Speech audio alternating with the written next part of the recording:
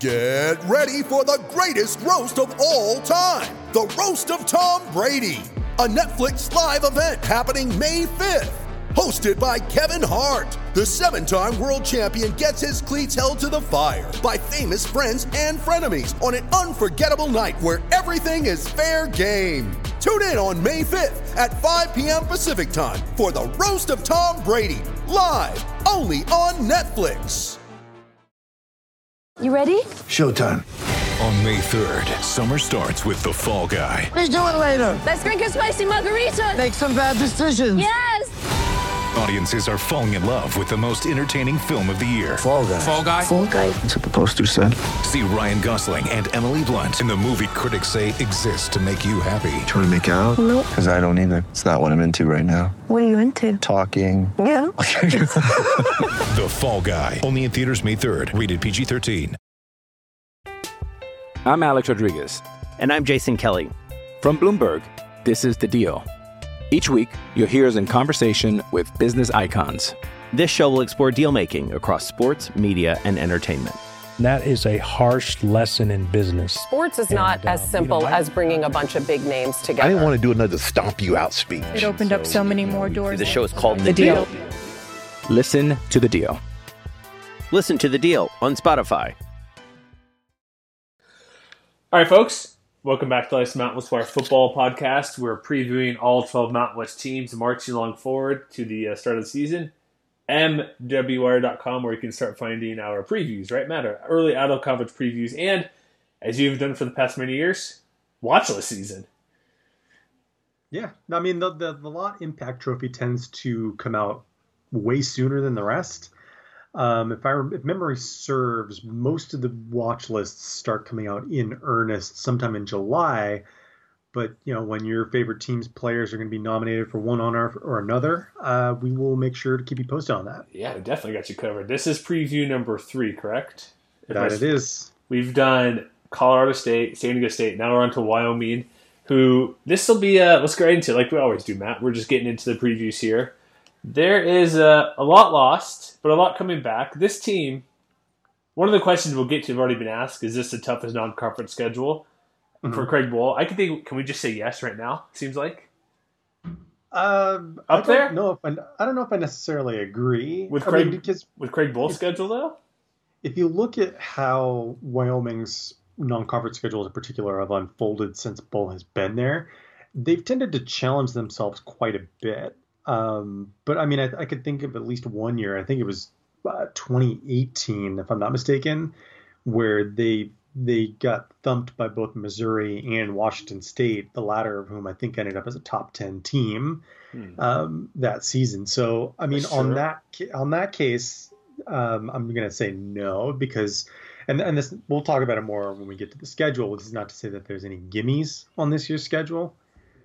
But on the top end, it may not be quite as tough as it has been in years past. Okay, maybe the question was not, I was thinking about it as well, because last year, didn't they play Purdue and Missouri as well last year? Was that them, or was that Nevada? Last year, they played Missouri, Texas State, Tulsa, and one other team who escapes me right now. I'll say this about the schedule. It's sneaky tough in non-conference for people who are aware. Oh, yeah. So we'll get to that in a minute. Should we just start quarterback? Should we start offense at the beginning? Well, you typically take a look back at 2019 before we do that. Sure, I'm jumping ahead, but go for it. Last year was pretty good, right? Well, it's, you mentioned a minute ago that we talked about San Diego State, and when you look back at the kind of season Wyoming had, you can kind of see some similarities between what the Aztecs accomplished and what the Cowboys were able to accomplish. Which is not to say they're one-to-one, but you look back and you see that it was a successful season. But you can't help but imagine what kind of season they had. They could have had if they weren't fighting with one hand tied behind their backs, as it were. You mean both hands since they run the ball the whole time? Yeah, well, and to kind of to lay that point out there, they're split by SP Plus, for instance. Wasn't quite as extreme as the Aztecs were, but they were definitely a team that was carried by its defense more often than not. Nationally, they finished 33rd by defensive SP+, which was the second best figure in the conference behind San Diego State. But, like the Aztecs, they also finished in the triple digits offensively, 108th nationally. And, you look at November in particular, where, the defense continued playing very strong. They had very strong play all season long, but there was a 4-game stretch in November where the offense only averaged 4.3 yards per play, and that pretty much killed their chances to compete for the division crown. Well, and 4 of those 5 losses overall were by 1 score or less. 15 points combined. Yeah. But at the same time, you look at, the number of players that ultimately got exposure last year. I think it was Bill Connolly who noted that they had 45 starters overall. And that includes 30 freshmen and sophomores who played at least 100 snaps. And when you go and look at this year's roster, you only see 11 seniors and 1 or 2 grad transfers. So, was last year frustrating? Definitely. But, this is the team that still won 7 games, 8 games. They're still in a position to continue competing. Mm-hmm. And maybe more so than either of the other teams that we've talked about to this point, they're young and hungry and perhaps most reflective of the kind of program that Craig Bohl and company have tried to build in Laramie. And one note, too, when we move into 2020, in November, they didn't have Sean Chambers. And they lost 3 of the 4 games. All still winnable games had they would have won had, Levi Williams played over Tyler Vanderwall before, or even Sean Chambers been back. I would say maybe not the Air Force game because that was really tough for them, losing by 14, but had they had Chambers, they could have won 2 of those games. They lost to Boise State in overtime. Utah State both road games as well, which you got to play them where you're going to play them, but there were an injury factor. Even with them being the run-first guy, Chambers, as we'll get to, he ran the offense extremely well, despite throwing it at the level of an academy. And Chambers was really only the highest profile name to get injured. If you go and look back at all the guys who either missed some time or a significant part of the season, Chambers is obviously the headliner, but Trey Smith and Titus Swen in the backfield were both lost to season-ending injuries. 3 different offensive linemen got banged up and missed time throughout the season. And despite all of that, they were still in the triple digits by SP+, but on a per drive basis, the offense still did improve from where they did, from where they were in 2018. Well, it was still slightly below average, but they were at 2.15 points per drive, which was 75th nationally, which isn't too bad. So, when you consider all those guys are coming back, and if you assume that, fingers crossed, they'll be able to stay a little healthier than they were last year, again, you're talking about a unit, you're talking about an offense that maybe it doesn't have the kind of top end talent that some of the other programs in the conference have, but they might be deeper than just about anybody else in the conference if they can stay healthy. Yeah, it's like even you mentioned all the guys coming back, or not coming back, but I mean the what am I thinking the right word of? Seniority on the roster experience, I should say. They've been around for these teams that have been good. So all these guys that graduated that we'll talk about, like Logan Wilson, Albert, and all these guys who moved on, they got drafted, cashed in the NFL, they were around when the team was garbage. We talked to them years ago when Logan Wilson was the true freshman starter. They were terrible, and we always wondered, well, are they going to be good next year just because they all played? It ended up being the case. They got better every year. But these guys haven't, which you could say something for being on a bad team than proving yourself and getting better, but they've been on a team that's been good enough. These guys have played behind everybody. They're now going to get their chance to actually play, and they've already been on teams that know how to win, know how to play well, know what to expect. And will there be some drop-off? Probably. They lost 2 guys in the NFL draft. So they're likely to take some step back, but it's not going to be huge.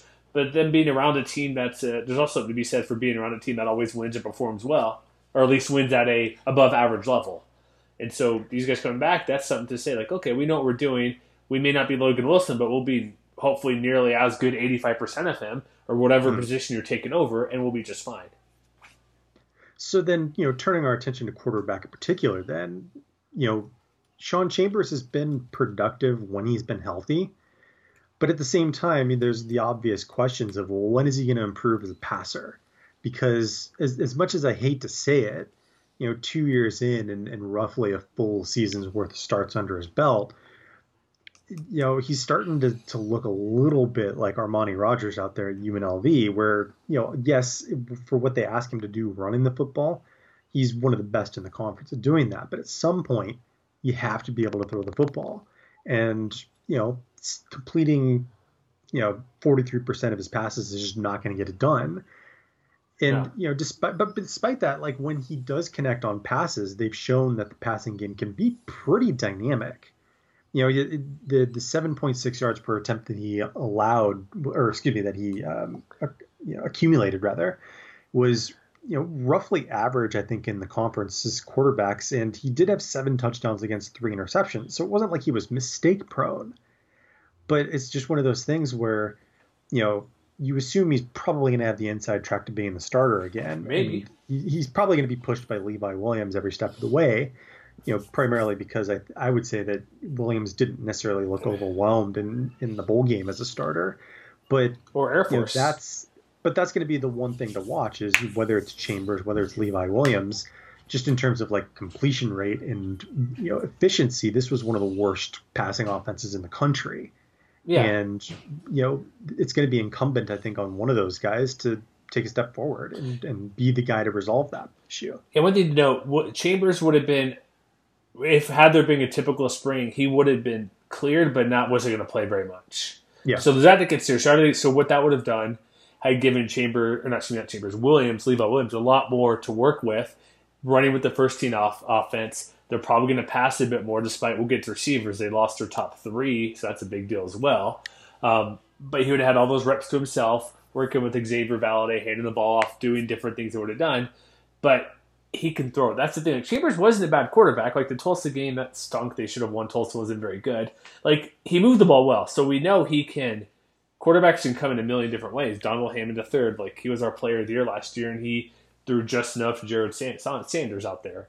But if you're going to throw like that, you got to be at least about 50%. Like, if you go 6 of 10, fine. But, like, they were bottom 6 in completion percentage. They weren't very good at, obviously, yards. Who cares about total yards? That means nothing when they throw very little. It's going to be a challenge. Like, whenever football however it's going to look like during the summer or fall, whenever they can come back, because teams are starting to come back pretty soon in June. But it's all the same voluntary stuff that would have gone on regardless. So who knows if they'll be able to get, if the NCAA makes some grand announcement, hey, you can get an extra 10 practices or something, that means Chambers would be healthy to most likely participate, because in fall camp he would have been going full bore to go and fight for the job. I agree with you. He'll probably be considered the number 1 guy, but he's not going to be like set in stone by any stretch. But like when you look at what Williams did, he played. Air Force was good last year. He only went 6 of 11. But look at the improvement in a Georgia State. They made a bowl game. You make a bowl game, you're a pretty good team, above average at least. 234 yards. Yeah, he was under 50%. 3 touchdowns, longest 63. In those couple of weeks, 1 month essentially, to prepare, look how much better he did. Like, his QB rating was better. He got sacked 1 fewer times. He got to throw a lot more, which Wyoming offensive coaches, Craig Bowl, got to see, hey, he can throw the ball. We're going to up the production of throwing. And so if I'm leaning to a guy now, I would definitely lean toward Levi Williams, because he could run. Not as good as Chambers, but he could run pretty well. 50-something yards in a TD and 79 versus Air Force. So like, it's not like he can't run. And he had 3 long plays over the season, almost 20 yards or more. So he can run, or excuse me, 1 is 19, close enough. But like, he can run the ball well, Matt. So wouldn't you rather have this guy who can run and be a threat to throw the ball, where defenses can't pin on you, despite having Xavier Valade, and then knowing they're running, he still did that well? Imagine if they have to play a more traditional defense, and you have Xavier who can run the ball well. You have Levi Williams who can do a play action, RPO, or something like that, so defenses can't just stack the box and play single coverage. How much better could this team be? So I think Williams has to be the guy. I would pick Williams. So I'm going to be if I was a coach, I'd put Williams as my starter. I mean, I think it's a reasonable argument. Who are you leaning toward, or what's your assessment of what they may or may not do, or should do, I guess? I mean, I'm always of the opinion that you should probably never lose your job because of injury. That's right. But at the same time, I think if it seems like he's struggling early, in September, let's say, and they aren't able to move the ball as efficiently as they could, that I think is something they'll want to keep a close eye on, because if he's struggling out the gate, just not having the kind of success that they want him to have throwing the football, then I definitely wouldn't be surprised if they decide to pull him. I will see. It also seems like the way they play, they're almost like 2 different positions, right? because one runs the ball, one passes the ball. Well, we'll get to their schedule, but they got Weber State, which should be fine, but their offense is pretty good. They go to Louisiana, will be a tough game. They host Utah, which how that happened. They go to Ball State. Like, there's not time outside of the Weber game to go in and maybe split reps or split carries or whatever, split throws. We'll see, but it's that position will be one to watch.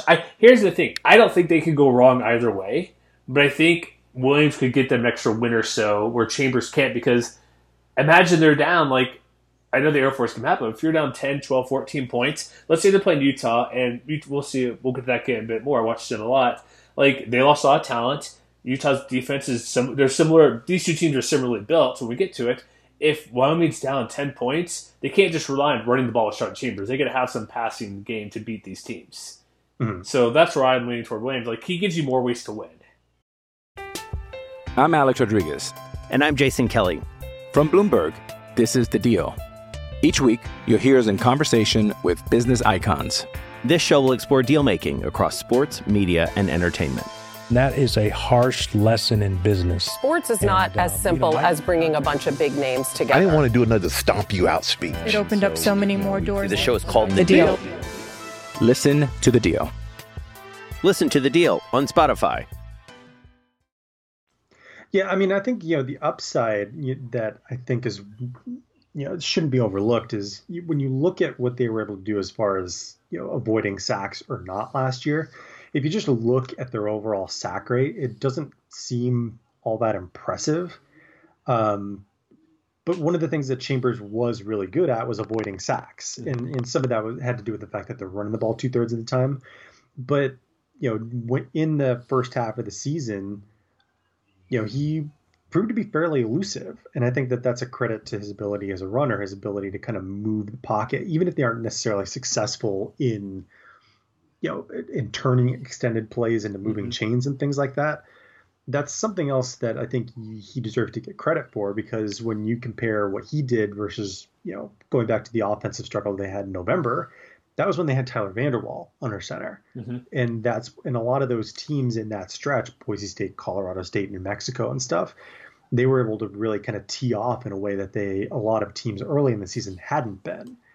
So I think that's another thing worth watching, and to see if Levi Williams can maintain that same kind of elusiveness, because I think that's really important to making this offense work. True. Yeah, it's that is how it works and worked well. It'll be a competition to watch. I just don't here's what you don't want to see. We talked about years ago, New Mexico, they bring in the passing quarterback. You can't do that here. That's a recipe for failure, in my opinion. Like, if it's 30-12. I don't think it's going to be like that. I think, you bring up the comparison to Air Force, and I think we talk about it with triple option teams all the time. Because they take so many hits, you better have a good backup plan. Oh, yeah, obviously. So, if Chambers is akin to Donald Hammond, then I think that, Levi Williams would be somewhat akin to like a Mike Schmidt or an Isaiah Sanders or a Nate Romine. So it's not necessarily about, QB1 and QB2 as much as it is QB1 and QB1A, if that makes sense. So you're telling me you're leaning toward Sean Chambers, right? I mean, if it were up to me, I would definitely give him the opportunity to work with the ones and prove that he's back to 100% health, but that he can improve as a passer in the early going. Yeah. Okay. Do we need to talk much about the running back situation at all? I mean, I think we do, if only because obviously Xavier Valade was one of the conference's breakout stars last year, and he looks like he could be a workhorse if they need him to be. But I think the plan going into last year is probably the same as it is going into this year, where they don't necessarily want that to happen. So, we mentioned the injuries that they had to deal with last year. Running back was one of those units that was hit hardest. We mentioned Titus Swen and Trey Smith. Both of those guys are back. I expect both of those guys, even if they aren't necessarily, taking turns having 10, 12 carries per game, that they're contributing, 6 to 8 carries per game, and they're averaging 5 yards a carry, doing their part, in other words, to, keep this run-based offense moving, to be able to keep the chains moving. But even without those guys last year, let's not forget a guy like Brett Brenton, who, even if he didn't see a ton of playing time, acquitted himself pretty well in the extended playing time that he got. So if all 4 of those guys are back, even if the passing game sputters here and there, I think if they have a committee like that they can turn to and just say, okay, go out there and start smacking people in the mouth on first, second, and third down, it's hard to see a lot of complaints on that front anyway. I think too, just like limiting, if I can speak, the amount of carries is fine. Like it's what you want to do. Like if he gets 4 to 8 less per game, it's a depth issue. Like he's 6 foot 196, decent size, but you get banged up playing against the Utah defense, and Boise State, San Diego State, all these teams are playing this year. They'll take a toll on any running back, and doing back-to-back number of carries he got will be tough. But if he gets 50 less carries over the year, it's about 4 a game, and Trey Smith or whoever's running the ball back there is within a half yard per carry, that's going to be fine. It's just a way to, not that you're saving him, but to limit the risk factor. Mm-hmm. But I think this running back position, like would you say it's probably possibly the best in the conference? It's in the conversation at least, yeah. Like who, them and Air Force? Anybody else who we think maybe Nevada? I mean, if we're talking about a group of running backs, yeah, Boise has a couple of guys up there that I think are pretty good, right? Yeah. So it's I'd say yeah. It's up there. It's good, really good. I think with the Cowboys in particular, you can't really talk about the running game without also talking about the offensive line. Of course. Because for as explosive as Valladay looked last year, again, going back to the injury we mentioned at the onset, if they can get healthier on the line too, that could really only help, because there are still definitely things that the offensive line can help improve upon. For instance, they had a big drop-off in opportunity rate, which is just essentially the getting runners to the next level. In 2018, they were in the top 50. They had a 49.2% opportunity rate, excuse me. Last year, they were 103rd. They fell to 43.6, which is not nothing. And, even though they were in the top 50 by both power success rate and stuff rate, you have to think that more continuity, more cohesion can really only help that. Oh, makes so sense. Whether it's Valladay, whether it's Swin, like if those guys are healthy and opening up lines week in and week out, again, this is another unit where what they lack in flash, they definitely make up for in depth, because they've got, pretty much everybody on the 2 deep coming back. And among those guys coming back, only Logan Harris and Alonzo Vasquez are seniors. Keegan Kreider was a freshman All-American 2 years ago. He's still just a junior anchoring the middle of the line. And the guys who saw playing time last year, like Frank Crum, Rudy Stouffer, Zach Watts, who are going to be, protecting the quarterback's blind side, they've got a pretty sound rotation that could be one of the better units in the conference by year's end if they can stay healthy. Yeah, it's always healthy, but they have options, they have experience. It'll be like you said, look how good it was last year, and they bring back the best runner the conference just about. It's going to be it's a unit of strength for them. And if you have a great offensive line, a good one of the best running back, like the individual running back, it's Ronnie Rivers, him, Charles Williams, like Caden Remsburg. There's some really good running backs in this conference. He's near the top. And then if you have whatever quarterbacks back there is going to be protected, whether it's Chambers or Williams, is going to be fine. The only weak spot, which we'll get to in a minute, is wide receiver, which they rarely use. And so this offense, it's hard to say how much better it could be depending on the throwing game could be, because it's hard to tell if it's Williams or Chambers. It's 2 different offenses, but with that line protecting everybody, it's got to be better. It may not show up at like 10 more points per game, but it could show up in being more efficient, fewer sacks, better opportunities. Instead of having 3rd and 7, it's 3rd and 2 more often. That could be where the offense goes, and maybe that leads to 3 to 5 more points per game. But as we saw, like how many games they lost by a touchdown or less.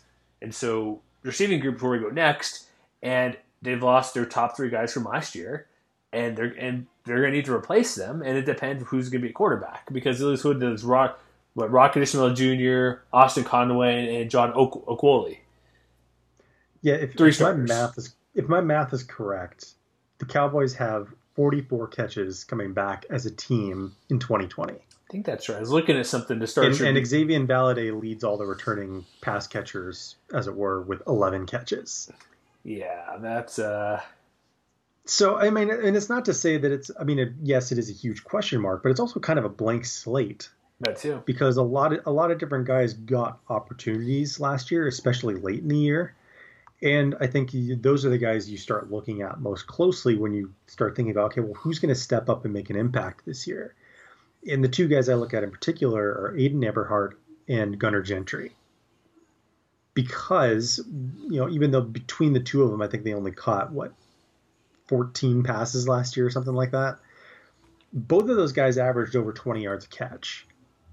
And while it's going to be very difficult to do that again, I think that kind of explosive element, is something that could be a huge asset or a huge supplement to this running game if they can do it more consistently.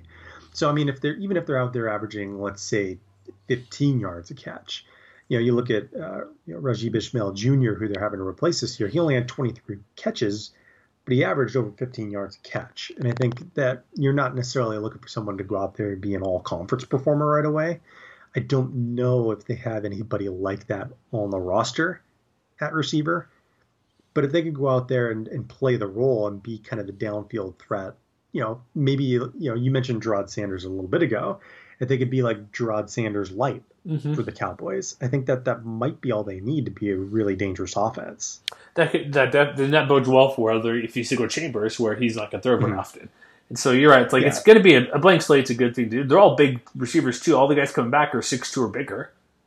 And it also wouldn't surprise me too if like we talked about with San Diego State last week, if they come out and run a lot of 12 personnel as well, because Josh Harshman is moving on, but they're still loaded at tight end too. We talked a little bit about Nate Wyman and Jackson Marcotte last year. Both of those guys are 6'7" and 250 pounds easy. Both of them are back. And oh, by the way, they brought in a 3-star JUCO tight end from Saddleback College in Colin O'Brien. So all of a sudden you're looking at 3 guys who could step up and not only be an asset in the run game, but be that sneaky kind of outlet pass catcher that when you look at Harshman's production last year, again, he only had 20 catches, but he averaged 13 yards a catch. That might be all they need from that position. And that's an option that they could go with. And one thing as well, they brought in a guy, Josh Cobb, 6'4", but here's what we'll see what he can do. But here's what Craig Bull said, what we find in Mountain West Conference, sometimes you can gain some mismatches when you have big physical wide receivers. Like he mentions, these huge statue-type guys playing defensive back. As we know, if you have a 6-foot DB, that's kind of rare. These guys are a little bit smaller. And so if you can have 2, 3, 5, the 6'7" guy, you know what I mean? He might be guarded by a linebacker, but still, if you have that edge, 4 inches, 20 pounds, that's going to make a big difference. You get him on the sideline, you get those taller passes, the sort of kind of, not necessarily phase, but kind of like this over-the-top soft touch passes, or the jump balls or stuff like that. That's where they can get it done. And going up against guys who are maybe 5'10" DBs, that's what he's recruiting. He's talked about a lot about. He said he's trading off a bit for speed, for size, which, okay, if you got the size, he just wants to have not old style, but more of we see his offense pro style, tight ends, maybe a fullback in there, 2 running backs, 2 wideouts. He also he's not going to run 4 wideouts out there at a time. And so he can rotate through 2, maybe 3 occasionally and be fine, but that size is where he wants to take advantage. He's not concerned about this team being up-tempo and fast-paced. He wants to run the ball a lot, hold on to the ball, and basically pass as needed. And if you have these big guys, it's going to make passing game a lot easier when you're not having to rely on timing routes as much. You can kind of throw to a spot in the field where he's the only guy who's going to catch it. If it's a complete pass, that's all it is. There's nothing more than that. Mm-hmm. And so it's still their weakest unit, but the way they recruit and what they're doing, it's going to benefit them, I think. And because the production, not to say it was bad, but it clearly wasn't good, odds of it getting worse is pretty slim. So even if it stays exactly the same, that's almost a bonus for them. I mean, that's like a positive if it stays with the similar catch rate, yards per game, yards per play. And so that's where I think if that stays that's fine. Mm-hmm. All right, defense? Yeah. What are they going to do in defense here? They lost a couple guys in the NFL. Like you mentioned, Logan Wilson's gone. They've lost... What did you say? They have 11 returning guys on defense who are underclassmen now, or upperclassmen compared to 40-something, 20-something? I mean, this is obviously losing guys like Logan Wilson, Cash Malua, Elijah Halliburton. Those are going to be big losses. But the closer you look at this roster and what they were able to accomplish outside of those 3 guys last year, this defense is stacked.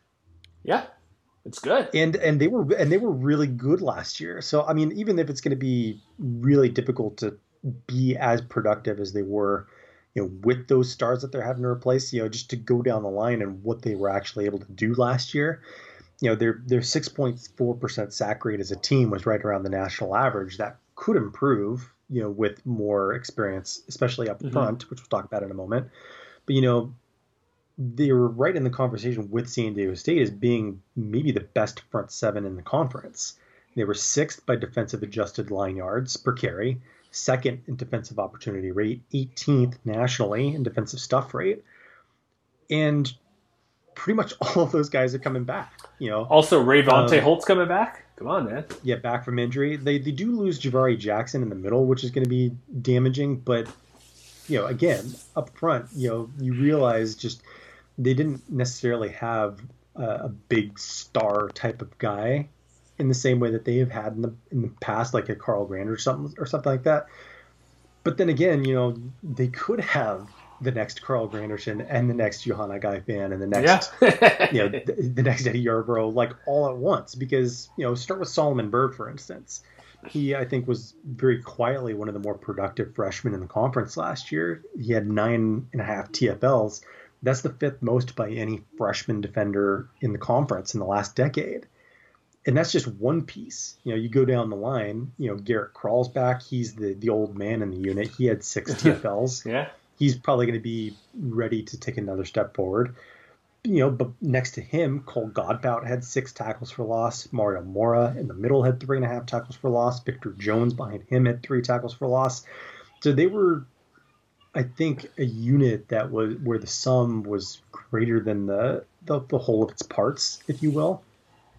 Yeah. And again, there was a lot of freshmen, a lot of sophomores who are going to be stepping into more big-time roles, but they're so deep where they're not going to have to count on one guy, I think, to be the man, because they've got 4 or 5 guys who can get after running backs and get after the quarterback and stuff like that. Yeah, Byrd was also a backup who was All-American by Football Writers Association. And what's his name? Rayvonte Holt, like Craig Bull said, he would have been their best interior lineman last year had he not torn his ACL.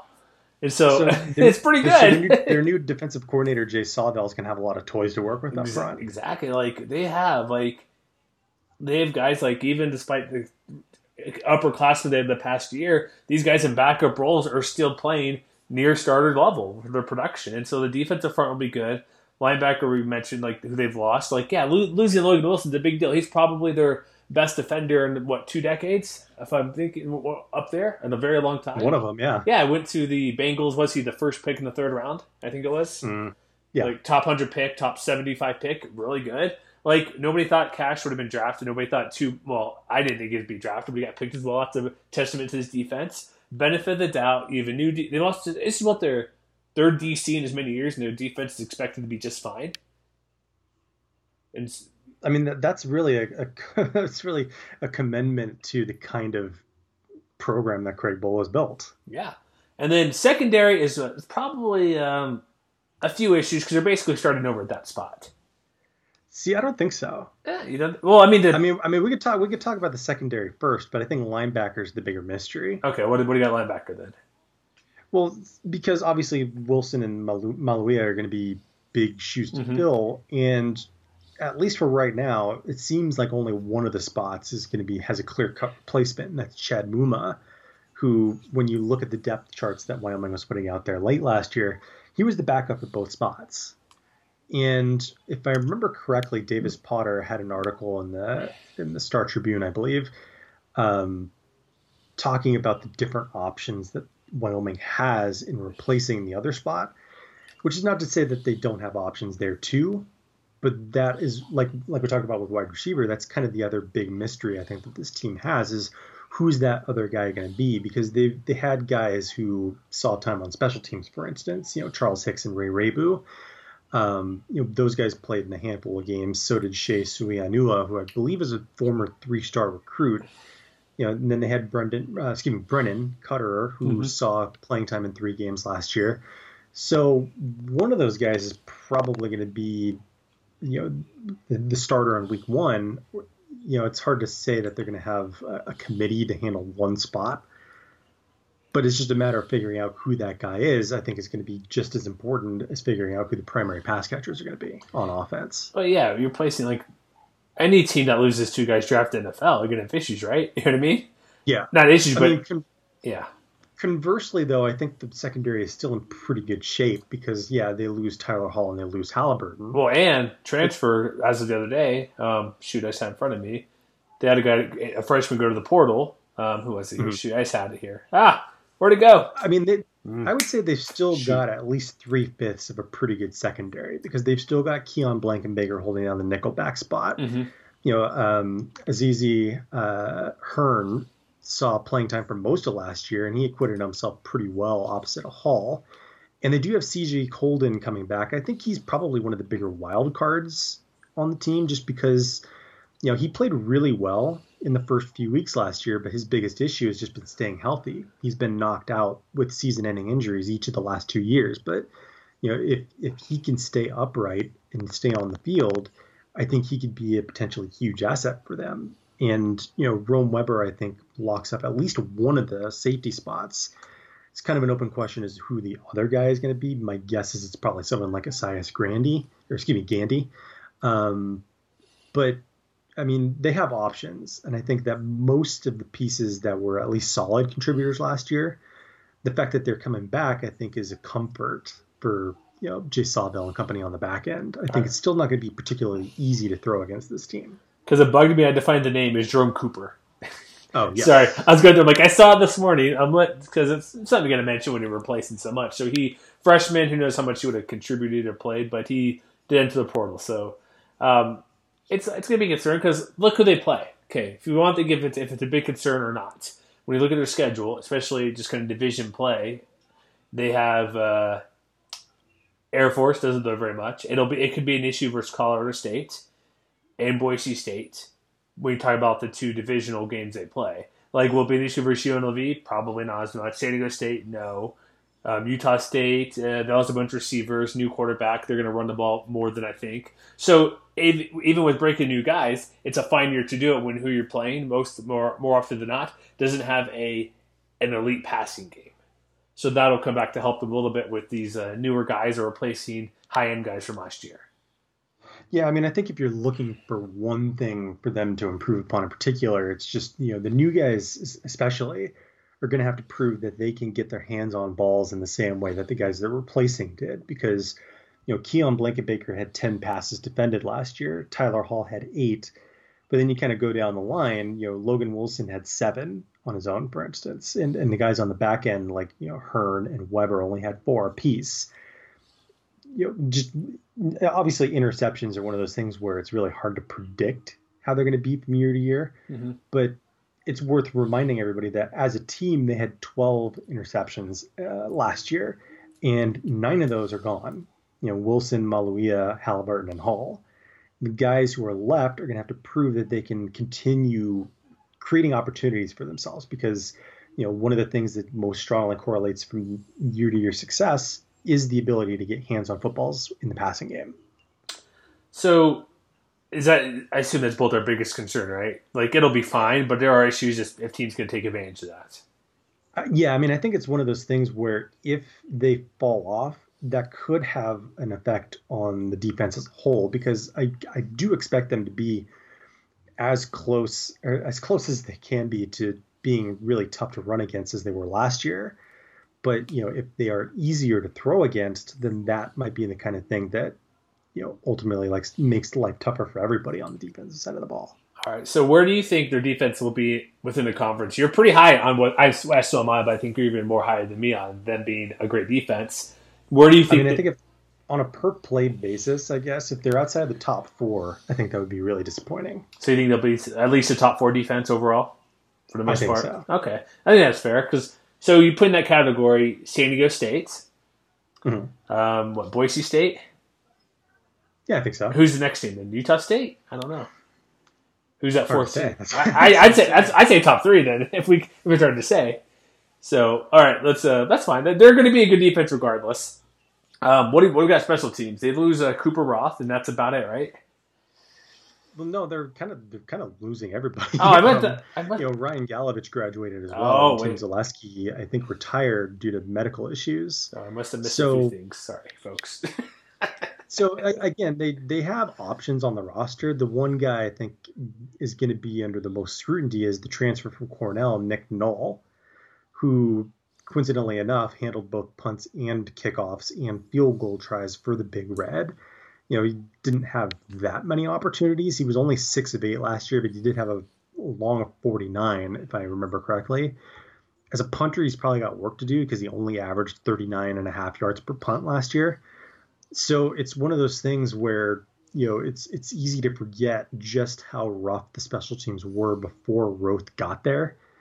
And, like we just talked about with the defensive backs and being able to get their hands on footballs, it's another one of those things where if you can't control field position or if you can't convert those opportunities when you get them, that is another thing that could have a compounding impact on the defense. So I think there's going to be whoever wins those roles are going to be under a lot of pressure to at least, if they can't be 100% of what Roth and Galovich were, to at least be in the neighborhood. Well, you can't have special teams be complete waste. It has to be actually pretty good. So, because we've seen teams in the past can't kick field goals, bad punt return, kick return. Losing one of the best kickers ever is hard to do. So that's going to be an issue with them. But exactly. I must have mislooked at this team. Like Austin Conway's obviously gone returning kicks and punts, but it's just an area where you got to find a decent return guy and a punt return guy, kick return guy. Just pick one of your receivers, the backup running back. They'll be fine. But you don't want to have a guy where you can't rely, especially as offense. Think of this situation. You're at your 32-yard line. So at 30-yard line, let's go 30 because you don't have Cooper. It's okay, it's a long field goal, and it's 3rd and 8. It's you may not have a passing quarterback. What are you going to do? You're going to run the ball, get 2 yards, and give him a kick that's 37, 38. That's still, reason or not 37, 40-something. If you're at the 30-yard line, that's would be a 47-yard kick, and it's 3rd and 8. Those situations you don't want to be in because, okay, do we pass for 8 yards, try to get a first down, 8+? We don't get it. We have a 47-yard field goal. Or we try to run and we get 5 yards, we're still at a 40+ yard field goal. So you got to find it all goes together. You can't just say you got to have a good kicker. You got to have it all goes together. You don't want to be put in those situations where are we going to go for a 4th down because we don't trust our kicker or it's an inexperienced kicker. So you got to have some guys at least decent, which getting a transfer guy in should be helpful instead of a freshman. But it's those situations you don't want to, as a coach, what play call you're doing because you don't have a kicker you can rely on. Exactly. And so we'll just know when you have a new guy out there playing at this level, we'll see what he can do. But it's special teams. I downplay it probably more than I should, but it's an important area of the game because here's the thing. I think this way sums it up. If you're bad at it, people notice it drastically. If you're just okay, nobody cares. But if you're really good, I was oh, good, you got a good special teams if you're really, really good. You know what I mean? It's one of those spots where we've seen how good special teams can make a difference in for a team that tends to play a lot of close games. Yeah, you really don't have to look any further than San Diego State, which you talked about last week. Mm-hmm. They've got one of the better special teams. They had one of the better special teams units in the country last year. And so they're kind of in that same boat, if not necessarily to the same extent that Wyoming is. Yeah, it's especially with them, the way they play defensively, if the offense could get stopped if they don't pass, you want a good punting unit to be able to clear it out if your offense kind of stumbles because the running game gets picked up like the Air Force game where Xavier Valade didn't even lead the team in rushing. And so you want to have that kind of the out card where you're able to go do those type of things to help out your whatever unit next gets the ball or doesn't get the ball. So we'll see how it goes, but should we get to is it schedule time? Let's do it. I do like how Wyoming schedules, as do most people. I think they play pretty good teams. They got Weber State, which they should win versus Weber State. However, Weber State has, I was looking up the Athlon and Hero Sports are a top 5 team in both of those. Athlon, they're ranked 3rd. They have 3 All-Americans, including Josh Davis, who's a really, really, really, really good running back. I think he's heading into his junior year, I would say. But they have 3 All-Americans on this team.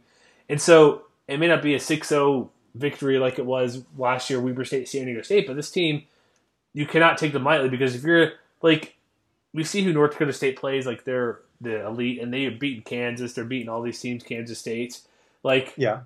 Weber State not there at that level, but if this team is as good as people were saying right behind North Dakota State, like Wyoming better be on alert for this matchup and not take them lightly at all. Yeah, if all you remember from last year is 6-0, mm-hmm. Don't overlook the fact that they were a national semifinalist last year. Yeah, they've been in the playoffs. They lost James Madison, who's one of the better FCS teams in the country, and Weber State is one of the best FCS teams in the country. According to Athlon Sports, who just released their preseason top 25, they're number 3, mm-hmm. and they have a trio of preseason All-Americans. You mentioned the running back Davis, but they have an All-American kicker and Trey Tuttle. They have offensive lineman and Ty Whitworth, and they've got talent basically all across the board on both sides of the football. So yeah, if Wyoming is slow out the gate, I'm not going to say that they're going to lose this game, but they absolutely could lose this game if they aren't ready for it. It'll test their secondary because Weber State and head coach Jay Hill, they want to throw the ball and score points, even with the running back they have. And so it's like you said, it's if you look at kind of where teams are ranked, these two, it's like, should Weber State win? No. Could they? Yes. Was I surprised they do? Mildly surprised. Like, I'm not putting this in my toss-up category by any stretch, but Weber State's good enough to go in and beat a Wyoming team who's replaced a lot in defense when Weber State's strength is its offense. Yes. But I think we're both picking victories, right? Yes. Okay, good. All right, then they go to at Louisiana. What is this? Is this the Raging Cajun? There's 2 Louisianas. This is technically Louisiana and Lafayette, correct? Yes, but don't call them that. They will get very upset. Can I call them? It's like saying Nevada Reno. You don't do it. Yeah, but the Louisiana Lafayette thing is very recent too. Yes. Can I call them ULL? Is that acceptable? I don't think it is anymore. So just Louisiana. I mean, I'm sure our friends over at Forgotten Five will chide us if we're getting any of this wrong. But I'm pretty sure Louisiana wants us to just call them Louisiana at this point. I'm only half kidding. I knew most of that anyways. I was just curious of what it was. But yeah, Louisiana Raging Cajun. Just out of the get-go, I have this as a toss-up game because first off, it's on the road. They are a top 50. Are they the highest rank? Okay, this is gonna hurt me if I'm wrong in my research. They're in the Sun Belt, right? They are. Okay, yes. Good. I'm like, there's 2. Okay. They are one of the high. I think they're right behind App State. So the number 2 Sun Belt team, top 50 SP+. It's on the road. It's a team that's returning enough talent. And I'm assuming this is not to take a knock at any Wyoming fandom, but they're probably not looking at the Louisiana Raging Cajuns at the moment. They're probably saying, oh, it's a Sun Belt team. We should beat this team, right, Matt? Do you think that's what they're saying?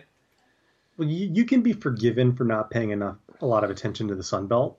I'm there too. I'm just saying. But again, this is a team that is very, very good. Last year they were the Sun Belt runners-up, and if I remember correctly, they're right now the odds-on favorite to win the conference this year. I think they're up there. Them in App State. Yeah, and they could be a dark horse. Group of 5 game contender in the same way that App State was last year, because they've got a lot of pieces coming back on both sides of the ball. I think, like we just talked about with Weber State, when you look at the Cajuns, a lot of their biggest talents are on the offensive side of the ball because they might have the conference's best quarterback in Levi Lewis. Completed 64% of his passes, 26 touchdowns against 4 interceptions last year. And they've got one of the better running back tandems in the group of 5 in Elijah Mitchell and Trey Regis, who combined for 314 carries last year and averaged nearly 6.3 yards per carry. 27 touchdowns between the two. It's pretty good. So this is a team that can absolutely light up the Cowboys if they aren't ready. Their running game, 42 touchdowns last year. They had 10,000. They had like 7,000 total yards offense. Mm-hmm. They are a solid team that people should not take for granted. They're one of the best teams in the group of 5 this year on paper. The sack rate. What do you think about 15 sacks allowed? That's pretty good. This will be a huge test for both of these teams. Like Wyoming's defense going up against a team that will pass and they are losing Raymond Calais, who had 886 rushing yards, but they have a guy like Chris Smith. I think he's coming back. Let me double check here. 10 yards a carry on 30 carries. He's a freshman. Yes, he's back this year. I'm making sure on that. But this is an offense where this will be a game where if Wyoming doesn't slow them down early on, it could get out of hand and they could lose by 2 touchdowns. Because Exactly. I don't think Wyoming's offense, as I mentioned before, is not capable of. They're more of an academy team. You know what I mean? Like they're an academy plus team. Maybe that's a new term I'll put, academy plus, where they might be able to throw a bit more and run the ball well. But they're not a team that, if they need to score in a hurry or need to score, say they're down 13 points with 6 minutes left and they don't have the ball, they're not winning that game at all. And so that's where they need to come up and stand their ground and stop this offense early on. And then whoever's at quarterback, and that's why it's going to be hard to predict some of these games too, Matt, because I think we both fully expect if it's Williams, quarterback, they're going to throw more. If it's not, they're going to be running more Chambers. So that's an impact as well. But this is going to be like an offense. This could be one of the better offenses they face all year long. Absolutely. I don't think they have to stretch. Like, they got Utah on the schedule. Utah's offense replaces a lot. Boise State's going to have a pretty good offense. They got CSU. I think we agree their offense will be good, but this will be probably top 3 to 4 offense they play all year. So what do you got? It's a toss-up. I'm going loss in this one.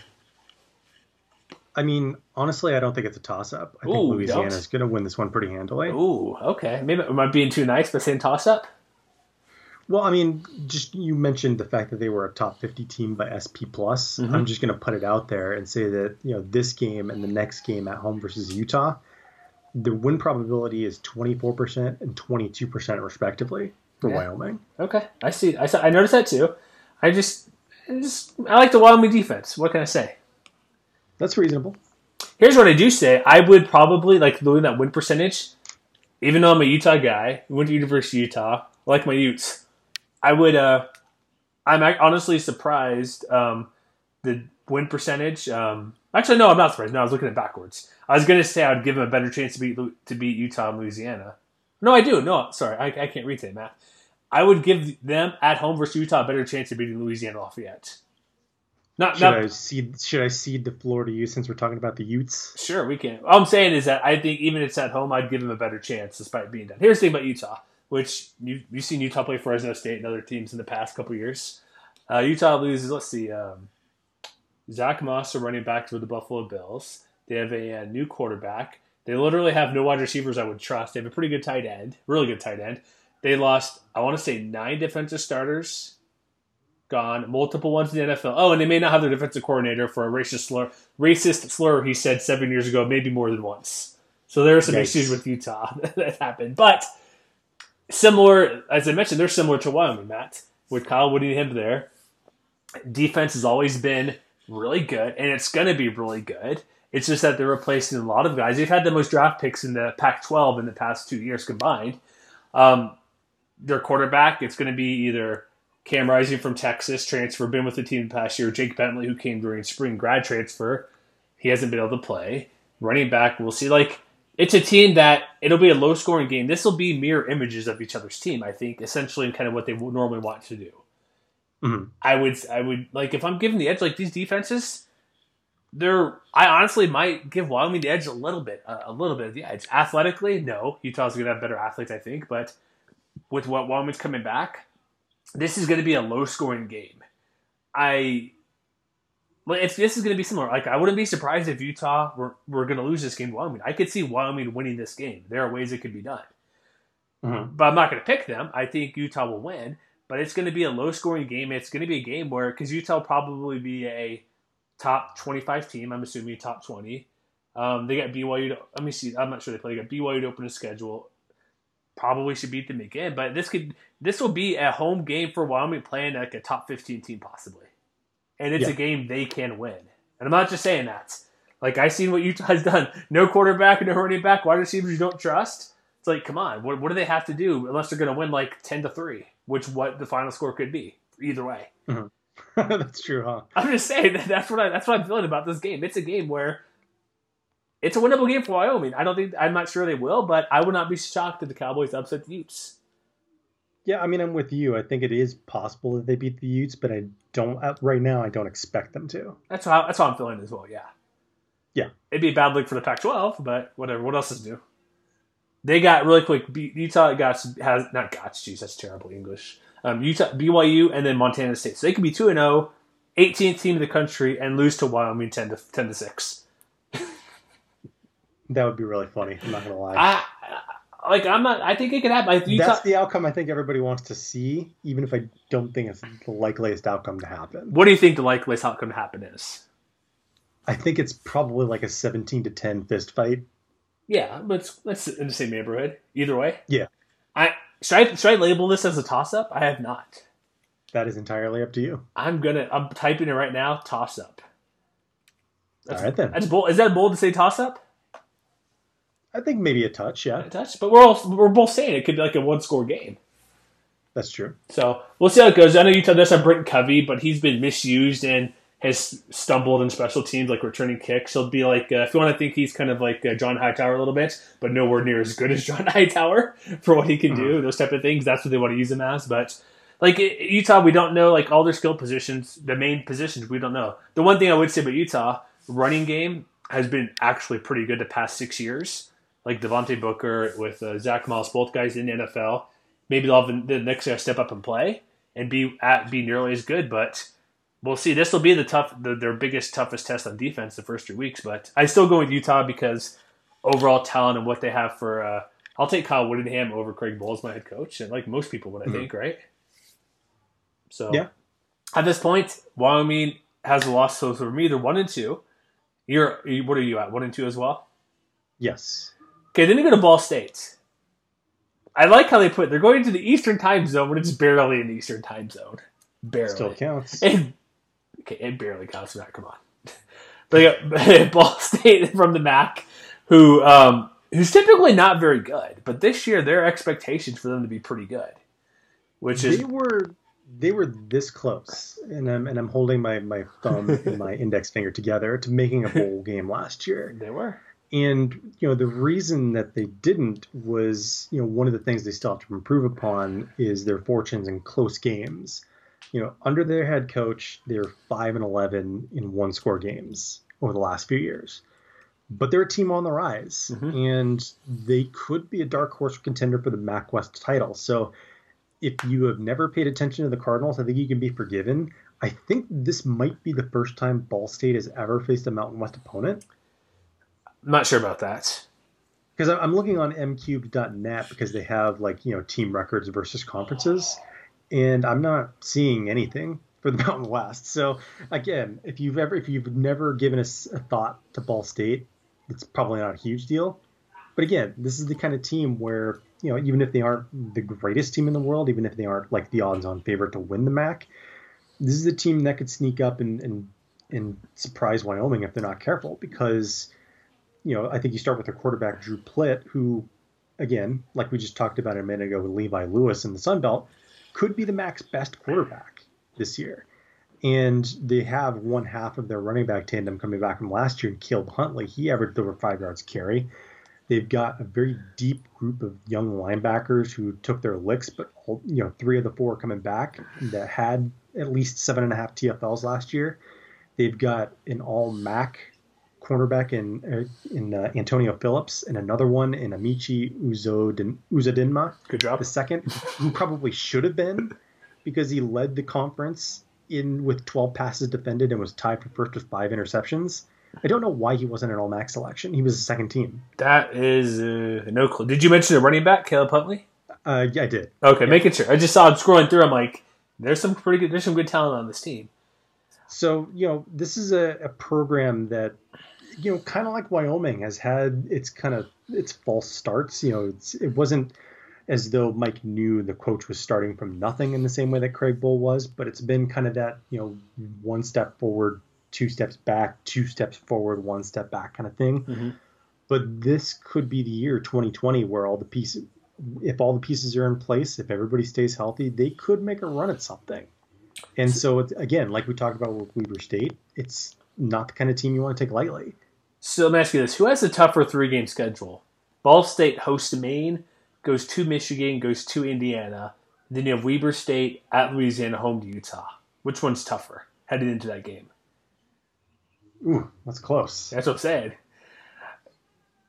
That's a really good question. And part of bringing that up, they go to Michigan week before, Indiana, Michigan back-to-back road games. Not that they're far road games. Indiana's in whatever city they're in. I was going to say Bloomingdale's, but that's a department store.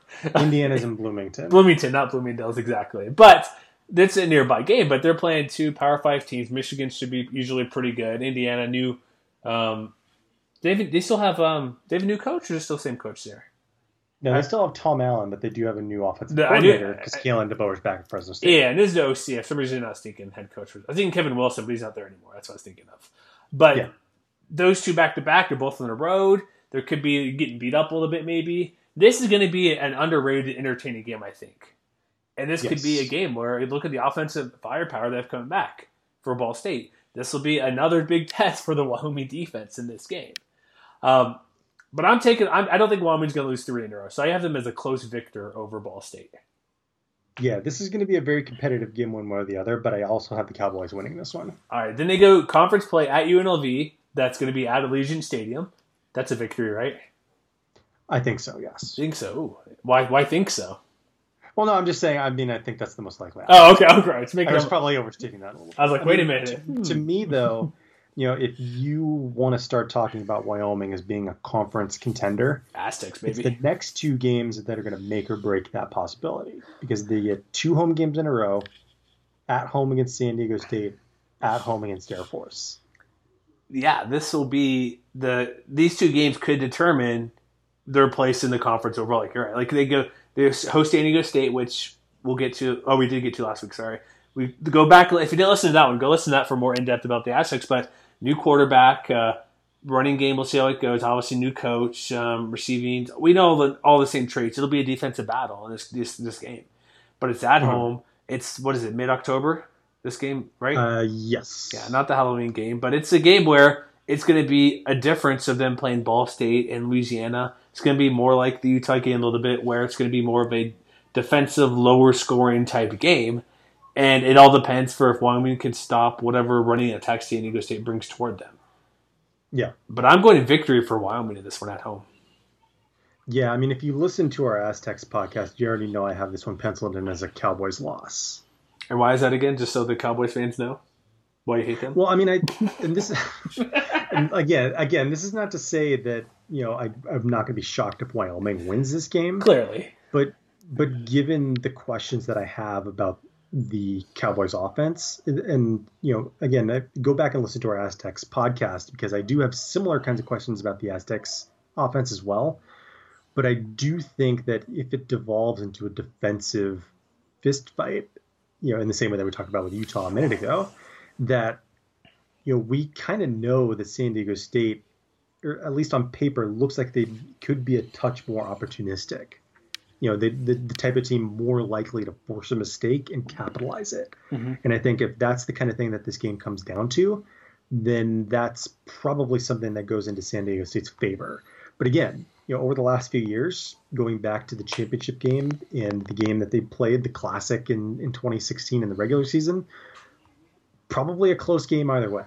Yeah, I think it'll be one of the more hotly anticipated games that I've got penciled on my calendar all season long. Yeah, I think later on this summer we're going to do our top 10 conference and non-conference games, and this guy has to be up there, right? Like you said. Yeah. All right, next game, which could also join the list, Wyoming hosting Air Force. Because last year it was a 20-6 loss for Wyoming last year, final game of the year. Yes. You had Levi Williams starting. You had Xavier Valde get shut down. He didn't even lead the team in rushing. It was the quarterback. So Falcons shut him down that way, which was a pretty big shock. But with this type of a game, it's going to be not mirror image, but this is going to be a quick game, folks. So make sure you're ready to watch it live. And no need to add extra time on the DVR if you're going to be out and about. So this will be a lot of running, clearly, for both sides of the ball. Both teams will be doing this. This will be a good quarterback matchup with Donald Hammond and whoever Wyoming brings out. The difference, I guess, if I'm giving the edge, it's got to be to the Wyoming defense a little bit. And it's just them trying to shut down. But they have a tough task shutting down Donald Hammond, Cato Remsburg, who's coming back one of the best running backs in the conference. It's just going to come down to kind of what normally is for Air Force, is that can they keep, which I hate to stereotypes and do the same thing over and over, but it's what they do. They want to run the ball and keep it away. And they're going to have to chip away at this defense. Well, I mean, they may not get those big 10, 20, 30, 40-plus yard runs they like to get with this offense. They may have to do the 3 yards here, 6 yards here, 8 yards here, and just get right about their average or below and just keep the ball and scoring because they're not. I don't think they're going to be able to break through and have these huge type of gains against this Wyoming defense. Mm-hmm. And I mean, I think the question is who's going to get better quarterback play in this game? And if you were putting it to me right now in early June, we're recording on June 7th. Mm-hmm. Come on. I'd give the nod to Air Force. Obviously, clearly. He's going to be really good, obviously, Donald Hammond III. And I mean, we'll talk about this more at length when we get to that podcast. I don't think that Air Force is going to be as efficient as they were last year. That is a very, very, very high bar to clear. And they're having to replace a lot of key pieces on defense themselves. But, again, like we just talked about with San Diego State a moment ago, I have questions about the offense's ability to put things together. So, why is that? Because they have the offensive line back, 2 of the best guys in the country, the group of 5 or draft guys. I'm talking about Wyoming. Oh, sorry. I'm like, wait a minute. We're talking about Air Force here. Never mind. I apologize. Yeah. So, I mean, I kind of see this one unfolding in the same way. Like, I think it'll be competitive, but if it were up to me, I would trust Air Force to be able to put together 1 or 2 more scoring drives. So even if it's a relatively low-scoring game, like a 20-14 game or something like that, I would give the edge to the Falcons, and that's why I have them winning this one. I have them winning as well, partly because Wyoming's playing a tough Aztec team week before, and you want to go with the best player in the field. And my point's just making what you said. Sorry, for some reason I thought you said Air Force about those things, but the line's great for Air Force. We'll get to. Mentioned running game. Donald Hammond, I'll just probably say it right now. He may not be number 1 on my top 50 list overall, but he's sure as heck going to be my offensive player of the year, like preseason. So there's that. And so that's kind of why I'm going with Air Force for the victory. And then another game, the Border War at CSU, which we've already talked about prior in our first series of the podcast. If you know what I picked, I'm picking Wyoming to win this game. Not because the Rams are going to keep losing rivalry games. It's just because I trust more what this Wyoming team can do defensively, even with the Rams going to have. This is going to test that Cowboy secondary quite a bit with Warren Jackson, Dante Wright, Nate Craig Myers, Patrick O'Brien likely the quarterback there. That'll be a big test, but as we know, Matt, Colorado State's defense isn't that great, and Wyoming's probably just going to run at will against them. I guess we'll see. All right, Utah State at home in Laramie. This is a late game. This is starting the November stretch, correct? Yes, I believe so. So they get Utah State at home. Utah State, we're rushing through these a little bit just because we'll do more in-depth. We don't want to break down every single game in late November, but remember, I'll say it every week, Jalen Warren could be a really good running back. Henry Columbia's a quarterback who we saw a lot 2 years ago, not as much last year with Utah State not being as dominant, I should say. Defense loses guys like Tipa Galea, David Woodward. So Utah State's kind of almost a rebuilding for this year, and there's a reason why. Like those odds makers might have them like maybe just above New Mexico in the conference. You know what I mean? Like near the bottom. I don't think they're that bad, but I don't think they could beat Wyoming or break through this defense the Cowboys are presenting. Yeah, I mean, it's going to be really, I mean, again, like with San Diego State, this is another game where in recent years tended to be pretty hotly contested. Over the last 3 seasons, this is a game that's been decided by 1 score, including last year where Utah State won this game. But, you look at what the Aggies are having to replace on offense. Yikes. To me, I kind of have questions about how efficient they're going to be breaking in so many new pieces on that side of the ball. And if it comes down to not necessarily being as mistake-prone, but not as efficient as they have been in the past couple of years, that's the kind of thing that might give Wyoming the edge, and that's why I have the Cowboys winning that one. Yeah, I have them winning as well, just basically echoing what you said as well. There's too much to replace. Could it be better by then? Yes, but as what we know right now, first week of June, I'm got to take the Cowboys. And then they have, which could be another game, the Nevada game on the road. It's we'll get to Wolfpack, as all of these we do, keep repeating, but Wolfpack are one of the better teams out west. It's like them and San Diego State, maybe Hawaii, I think, could be that mix, but Nevada goes on the road. The quarterback play is something that they have the other Western teams don't. So you bring back Carson Strong. They do have talent to it. Like, they have the tools to go up against this team but I just don't think their defense is good. It's a common theme. Like, can the defense stop Xavier Valade? And my answer is going to be emphatically no against any team they play. He'll get his nearly every single game. Maybe once or twice he doesn't get it, like the Air Force game last year.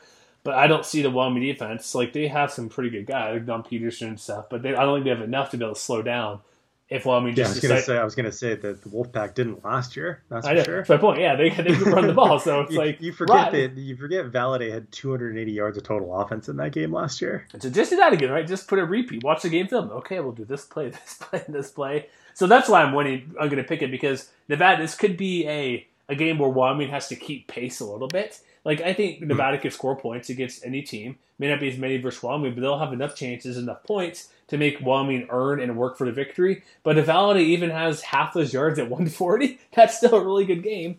And that's why I'm going with the Wolfpack not to win. Sorry, Wyoming to get the victory there. Yeah, I mean, like I said, we'll talk about it more when we get to the Wolfpack. I think when you look at this matchup last year, it was one of those games where, Nevada got to where they were in part because they were really lucky in close games, and despite just having some absolute clunkers on both sides of the ball. And that's really what happened in last year's Wyoming game. The offense just was not able to put it together all the way. They made mistakes. They just weren't able to finish drives, and Wyoming was able to really lean on his strengths and run away with things. But again, the equation's changed. Nevada's got one of the more experienced offenses coming back in the conference this year, and against a defense that might be able to defend the run pretty well, but has some questions, some standing questions about being able to defend the pass as effectively as they did last year. Again, I expect Nevada to be able to take a step forward and to be able to hold serve at home, particularly against this defense. So again, another competitive game, I think. But I would give this one to the Wolfpack. Yeah, but all these games, like, if you look at the percentage, like, win probability from SP Plus and Bill C, it's like there's a lot of 40% games on here. We're going to say this every week. The Mountain West is going to be really hard to figure out this year. Yeah, and if we're right, hope you take your money to Vegas or something that works. I don't know. We'll see, because I might do the same, or I might be afraid to. But so yeah, that's a tough one too. Like, Nevada game, like, they give it basically a toss-up, 54% to win on the road. Then they go to Boise State, which I was looking at, I'm like, should I pick them to beat Boise State? And I went back to history, like, they've only beaten them, like, once in the past, like, 5 or 6 tries, and it was a close game. And Boise State's going to clearly be our favorites at home, so that helps Wyoming a little bit. But I don't know if I could take Wyoming to beat them until they do it, like, more than once every decade, you know what I mean? Like, I know we shouldn't look at historical numbers too much, especially when they go back more than, like, 2 or 3 years. But if you look what Boise State has, like, clearly Hinkenbachmeyer is going to be there. Hopefully he's healthy, because I don't want to get hurt, because it's never fun when you have backups playing and stuff. And they have to replace some guys. They have, like, Khalil Shakir, receiver. They have, like, George Solani running the ball. They have a good base coming back on this team. They do lose a lot on defense, but it's like they never. When they even when they lose talent, it seems like it's almost the same, almost, whoever's stepping up, you know what I mean? It may not be like one particular person taking over for Curtis Weaver or David Moa, but it could be like 4 guys who have that same production that come up where the drop-off, if it's there, it's not much at all. And so that's kind of why it's hard to take Wyoming to win this game. They could.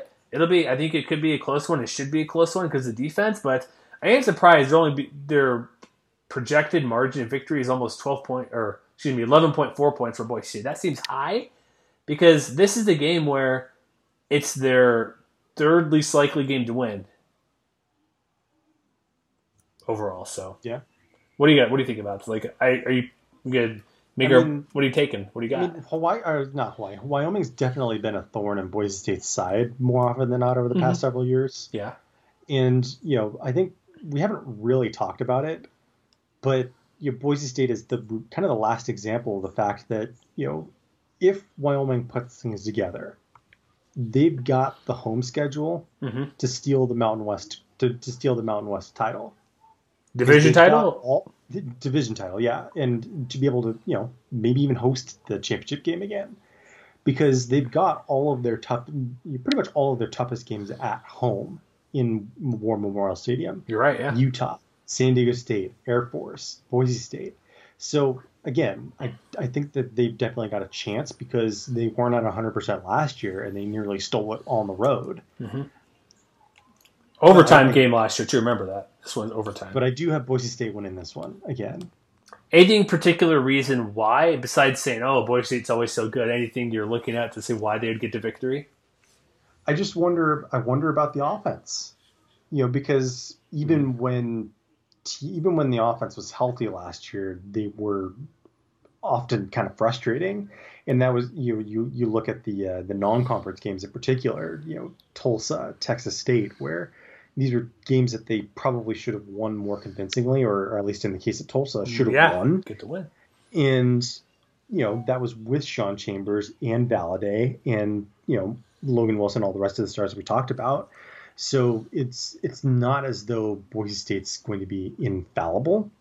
I think every team in the Mountain West has at least one or two significant questions they're going to have to address, but they're a lot closer to being a more complete team, I'd say, than Wyoming is. So again, I'm not going to say that Boise State's going to go in and blow them out by any stretch, but I do think on paper Boise State should have the edge this time around again. Here's the thing last year I'd say. They had overtime victory for Boise State. They had Chase Cord as a starting quarterback. He was not very good. 190, a pick, a TD. They couldn't run the ball to save their life. And Vanderwall, who's not an amazing thrower for Wyoming, had his best game of the year, just about 15, 23, 116, no TDs. Valladay ran for 124, ran extremely well overall, needed a lot of carries to get there. And so to me, it seems like it's going to be clear. It's up to Wyoming's defense, but again, it's hard to tell. If it's Chambers or Williams, who do I give the edge to win? Probably Williams because he could throw the ball better. And so that's why I'm always leaning to him at the moment to be the number one guy. And if it's Chambers, maybe they just run him to death. And because Boise wasn't great last year in this game running the ball or stopping the run, because Vanderwall, whatever, in minus yards or whatever, had a touchdown run. But it's going to be, at least in this game right now, where Boise's offense is going to struggle to get the victory if they're going to do it. So it really could come down to, like you mentioned, what Wyoming's offense shows up and how Boise's defense reacts to whoever shows up. Mm-hmm. Also, I'm predicting a loss here, but those home games, I have Wyoming going 1-3 in those home games. Utah, Air Force, Boise State, only beating San Diego State. And then they wrap up with New Mexico, which is a victory, right? Yes, I think so. So I have Wyoming going 8-4, losing 2 conference games. That'd be 6-2 in conference. Not going to win the division because I have both those losses are in division conference, intra-division conference losses. So yeah, what's your record? I have them at 6-6, 4-4 in conference. 4-4, that's a tough one, man. This is a team where I was looking at before. I had them 9-3. I'm like when you look at the win probability and stuff, they're barely 50-50 to get a bowl win. But I think they may have a decent swing. If I'm looking at who I have for wins and losses, could they beat Louisiana? Yeah. Could they beat Utah? Possibly. But then they could also lose to Ball State. They could lose to San Diego State, but they could beat Air Force. Could they lose to Colorado State? I put in our DMs to our group, and we kind of mentioned where we'll get to it later, but the way the Mountain Division is much more stronger, the West Division winner probably is going to host, I think. There's a good chance they could host because of how down the West Division is overall, I'm thinking, compared to CSU could knock off one team. Wyoming could knock off Air Force. Boise knock off this team. Wyoming could beat this team. There could be a bunch of losses. I could see the Mountain Division winner being 6-2 across the board. Mm-hmm. I don't think 5-3 is pretty unremarkable unless CSU steps up and overachieves. But this is a division where it's going to be tough every week. And at Wyoming, you're right, has the schedule to do it at home. I'm just not sure if they will. But could I see them winning only 6 games? Possibly. I could see them losing to Ball State and San Diego State. I think a bowl game's going to happen, but there's a range where 6 to 9 wins is probably where I'm seeing them out at best. And 9's pushing it, I think. I kind of feel like I might be hedging really hard on the Cowboys because, it's the kind of thing where, if the offense sputters, they could end up losing a lot of close games that they would otherwise win. Mm-hmm. But, if you think of it in terms of percentiles, let's say, if this Cowboys team hits their 80th percentile, I think they could win 10 games and win the division. If they hit their 99th percentile, if everything goes right, this is the team that could be playing on New Year's Day. What? Really? Because I think they have the schedule to do it. So if you think New Year's Day, So that means you're probably that's if everything goes right and they run the table. Which again, it's a long shot. By SP Plus they don't even give them a chance to go 12-0. Come on, Bill, what are you doing? They give them a 0.1% chance to win 11 games, but it's asking a lot. But I think the potential is there. I'm not saying it's the most likely outcome by any stretch. But, if they win all those home games, if they can go on the road and prove that they can beat quality teams like Nevada, like Louisiana, yeah, they could. Interesting. That's pretty bold there, Matt. That's what I'm saying. I think that the ceiling is really high for this team. I agree with you. Everything comes together. I had one Even point. If most things come together. I think it's going to be maybe their best year since 1996. You didn't give me when that they went kid. to the WAC championship game or something like that. If not for a last second noticeable timeout by a BYU guy after they got the first down, they would have won that game. Exactly. So, and that's what I'm saying. I think the potential is there, but even if they don't hit the mark entirely this year, going back to what we talked about at the very beginning, this is not their only shot to do this. No. Because they're going to have pretty much everybody coming back next year too. Mm-hmm. And again, that's a testament to what Craig Bohl has built, that they can be competitive, that they give themselves the chance to compete year in and year out. And again, you never know how they're going to create those breaks, if they're going to be able to take advantage of those breaks. But that's the kind of situation that Wyoming's put themselves in. And I think that that's a pretty good place to be in, all things considered. That is pretty good. But you have them at 6-6, you're saying? I have them at 6. Okay, I just want to repeat that again. I had to bring it up, 6-6. But hey, New Year's Day is not going to surprise me if they win 8 games, if they win 10 games, though. Yeah, I think, because I had trouble too. I'm thinking, could they beat Louisiana? Yeah, they probably could. Could they beat Utah? There's a chance, a possibility. It's at home. Can they beat every game on the schedule? I hate saying this and makes think we're just big old homers for whoever, but there's no team on this schedule who I'm going to say 100% definitively Wyoming has zero chance against. No chance. Yeah, they're not tilting at any top 10 teams this time around. Yeah, they don't have Oregon. They're not playing Texas when they were good. They're not playing these amazing teams. Washington State a couple years ago. Their schedule is Utah's the closest thing, but I don't think Utah's going to end up like they were last year, top 15. Maybe if we're going to look at the end of the year, they'll probably face 2 top 25 teams by the time we're talking in January, and that'll be Utah and probably Boise State. Yeah. Maybe Air Force, maybe San Diego State, but I'd lean toward those 2 teams who've done it more often than not. And so that's a good schedule, but not an amazing schedule. Nothing that's if you're a team ranked 18th in an AP poll, 18 to 40 is almost the same. There's not much difference between that many teams. It's pretty close, I would say. There's not a huge difference. So that's where we end here. I got Wyoming 8-4. You have the teams. They have them 6-6. So we'll be back next week. We'll have some sort of show. We need to discuss offline, Matt, if we're doing another team show or kind of a monthly wrap like we decided. We got to check our schedule, but we'll clearly be back next week. So check out MWR.com. Subscribe to the podcast. Tell your Wyoming friends that we think they can go undefeated, or at least Matt can. Because he said that's a possibility, that there's a chance they could be playing on January, which would be amazing. That'd be awesome if they could do it, because that'd be pretty cool for any team, particularly Wyoming, who hasn't had that type of success in a long time. But we'll be back next time, and just check us out at MWR.com. We'll see you then, folks.